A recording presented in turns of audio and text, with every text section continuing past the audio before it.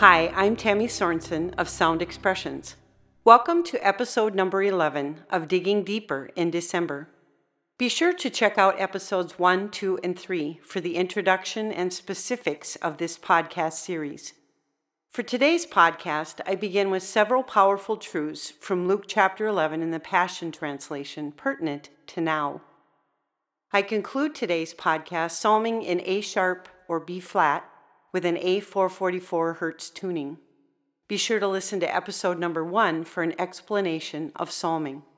In Luke chapter 11, verses 1 through 4, one day, as Jesus was in prayer, one of his disciples came over to him as he finished and said, "Would you teach us a model prayer that we can pray, just as John did for his disciples?" So Jesus taught them this prayer: "Our Heavenly Father, may the glory of your name be the center on which our life turns. May your Holy Spirit come upon us and cleanse us. Manifest your kingdom on earth and give us our needed bread for the coming day. Forgive our sins as we release forgiveness to those who have wronged us, and rescue us every time we face tribulations." I walk several miles most every day. I pray while I'm walking. I have for years. I love being out in creation with Holy Spirit. I get some of my best revelation on those walks. I remember back in the mid-2000s hanging in a Jason Upton song called "Teach Me How to Pray." It immediately became a yearning request deep within my spirit. It was during those walks and years Holy Spirit had me unpack the Lord's Prayer, sentence by sentence, applying it to my marriage, my parenting, our children, our extended families and friends, work, provision, health, our region, our state, our nation, and the nations. There is no better way to pray for all of these aspects of our lives than through Jesus' example. I continue to pray fervently over many issues, decreeing His kingdom come and His will be done on earth as it is in heaven, with each individual and each circumstance. Jesus then teaches about the need for persistence in prayer. In the parable of the persistent friend knocking on the door in the middle of the night, he says, "I tell you, because of your shameless persistence, even though it's the middle of the night, your friend will get up out of his bed and give you all that you need. So it is with your prayers. Ask and you'll receive. Seek and you'll discover. Knock on heaven's door and it will one day open for you. Every persistent person will receive what he asks for. Every persistent seeker will discover what he needs. And everyone who knocks persistently will one day find an open door. If imperfect parents know how to lovingly take care of their children and give them what they need, how much more will the perfect Heavenly Father give the Holy Spirit's fullness when His children ask Him?" That's in Luke chapter 11, verses 8 through 10 and number 13. The issue for us as humans with unanswered prayers is most often time. We live in an instantaneous society. For waiting seconds in a gas line, fast food line, or in traffic create impatient frustrations of the uttermost. I remember driving home at night from a conference during a difficult season where my husband had been spared from a massive pulmonary embolism. I remember conversing with Holy Spirit on the drive home, and I will admit it, I was whining and complaining about unfulfilled promises, about why we were still on a medical treadmill that we had been on for far too long in my eyes, and we had thought was over. Instantly I got back in my spirit. I am time. I am the Redeemer of time. I heard and received it loud and clear. Scripture tells us in 2 Peter chapter 3, verse 8, "So dear friends, don't let this one thing escape your notice. A single day counts like 1,000 years to the Lord Yahweh, and 1,000 years counts as one day." And in Psalm 90, verse 4, 1,000 years passed before your eyes like yesterday that quickly faded away, like a night's sleep soon forgotten. For us, time is linear. For the Lord, time is circular. In that light, nothing is ever too late or too impossible. Look at Abraham and Sarah, Joshua and Caleb, Samuel and Josiah as children, Daniel, Esther, and Mary as teenagers, Jesus as an infant.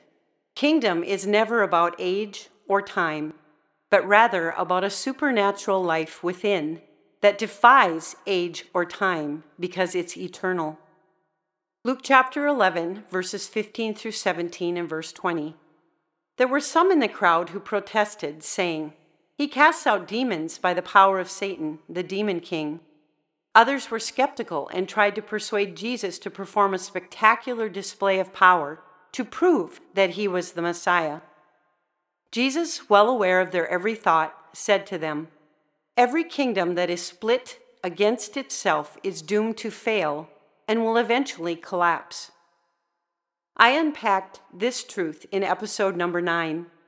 In this season in our culture, we need to be wise or shrewd as serpents and gentle or harmless as doves with regard to all of the division in our nations, in our cultures, and in our families. Luke chapter 11, verse 28.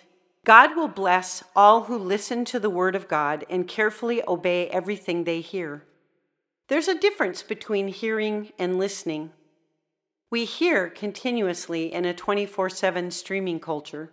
Hearing oftentimes involves internal filtering of likes and dislikes. Listening is a skill. Listening involves intention and purpose. With regard to the word, it's not enough to only hear it or choose to listen to it. Faith comes by hearing and hearing by the word of God, but action is also required. The action might involve receiving, yielding, surrendering, meditating on, etc. But it also requires doing what the Word in the power of Holy Spirit speaks. We are called to be doers of the Word and not hearers only. I love how the Passion Translation states it in James chapter 1, verse 22. Don't just listen to the word of truth and not respond to it, for that is the essence of self-deception. So always let his word be like poetry written and fulfilled by your life. In Luke chapter 11, verses 29 through 31, Jesus addresses unbelief. Unbelief is the exact opposite of faith. Everything about Jesus and his kingdom centers on faith, his faith. Faith in who Jesus is, faith in all Jesus is, faith in all he has purchased on our behalf, faith in a loving Heavenly Father that restores us to himself in the finished work of Christ, faith. I address faith extensively in episode number 7. In Luke chapter 11, verses 33 through 35, Jesus is adamantly clear in his teaching. No one would think of lighting a lamp and then hiding it in the basement where no one would benefit. A lamp belongs on a lampstand where all who enter may see its light. The eyes of your spirit allow revelation light to enter into your being.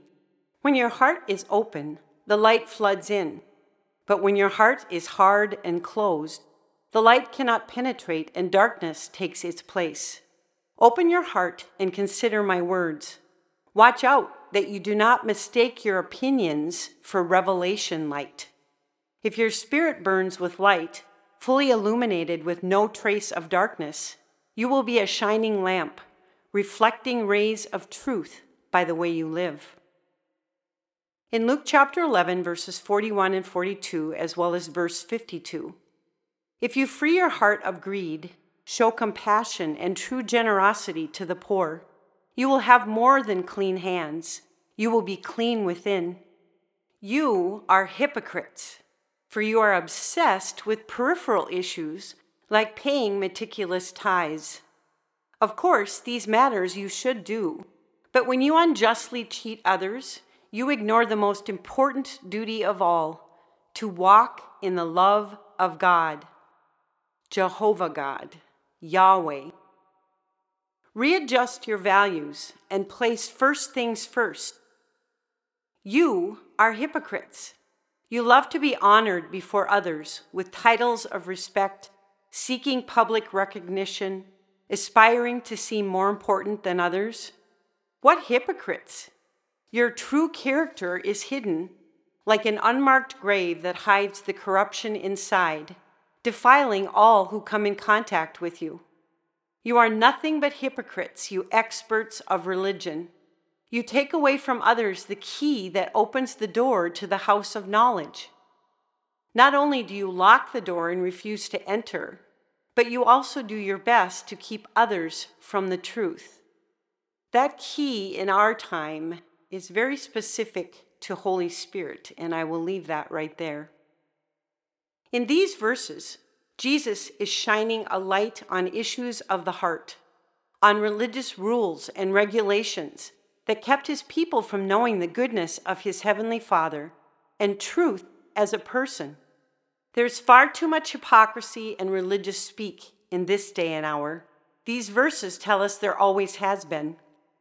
This December 2021 is a month, a time, and a season for digging deeper with our whole heart, soul, mind, and strength. To come up higher into the secret place with Jesus, with Holy Spirit. To spend time in letting Holy Spirit shine the light on the issues within us he desires to transform more into the likeness of Jesus.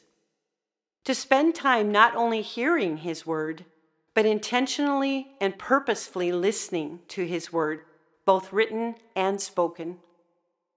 This December is both a Kairos and a Chronos time to reflect on the kingdom of heaven within us, the lens from which we view this life, this culture, our circumstances and relationships, our priorities, our time, relevant and pertinent issues on the heart of our Heavenly Father, where he is calling us to be both a light and a voice, and so much more. This December is a now time to be reconciled, restored, renewed, and prepared for all he has prepared for us on the path ahead. This December is a time to look up, to see and listen to the song our Heavenly Father is singing over us, each of us, in Zephaniah 3:17. The path ahead involves shining brightly before others, commendable works that shine as light upon them, so they will give their praise to your Father in heaven, Matthew 5, verse 16. Glory to God in the highest realms of heaven, for there is peace and a good given to the sons of men, Luke chapter 2, verse 14. Be blessed.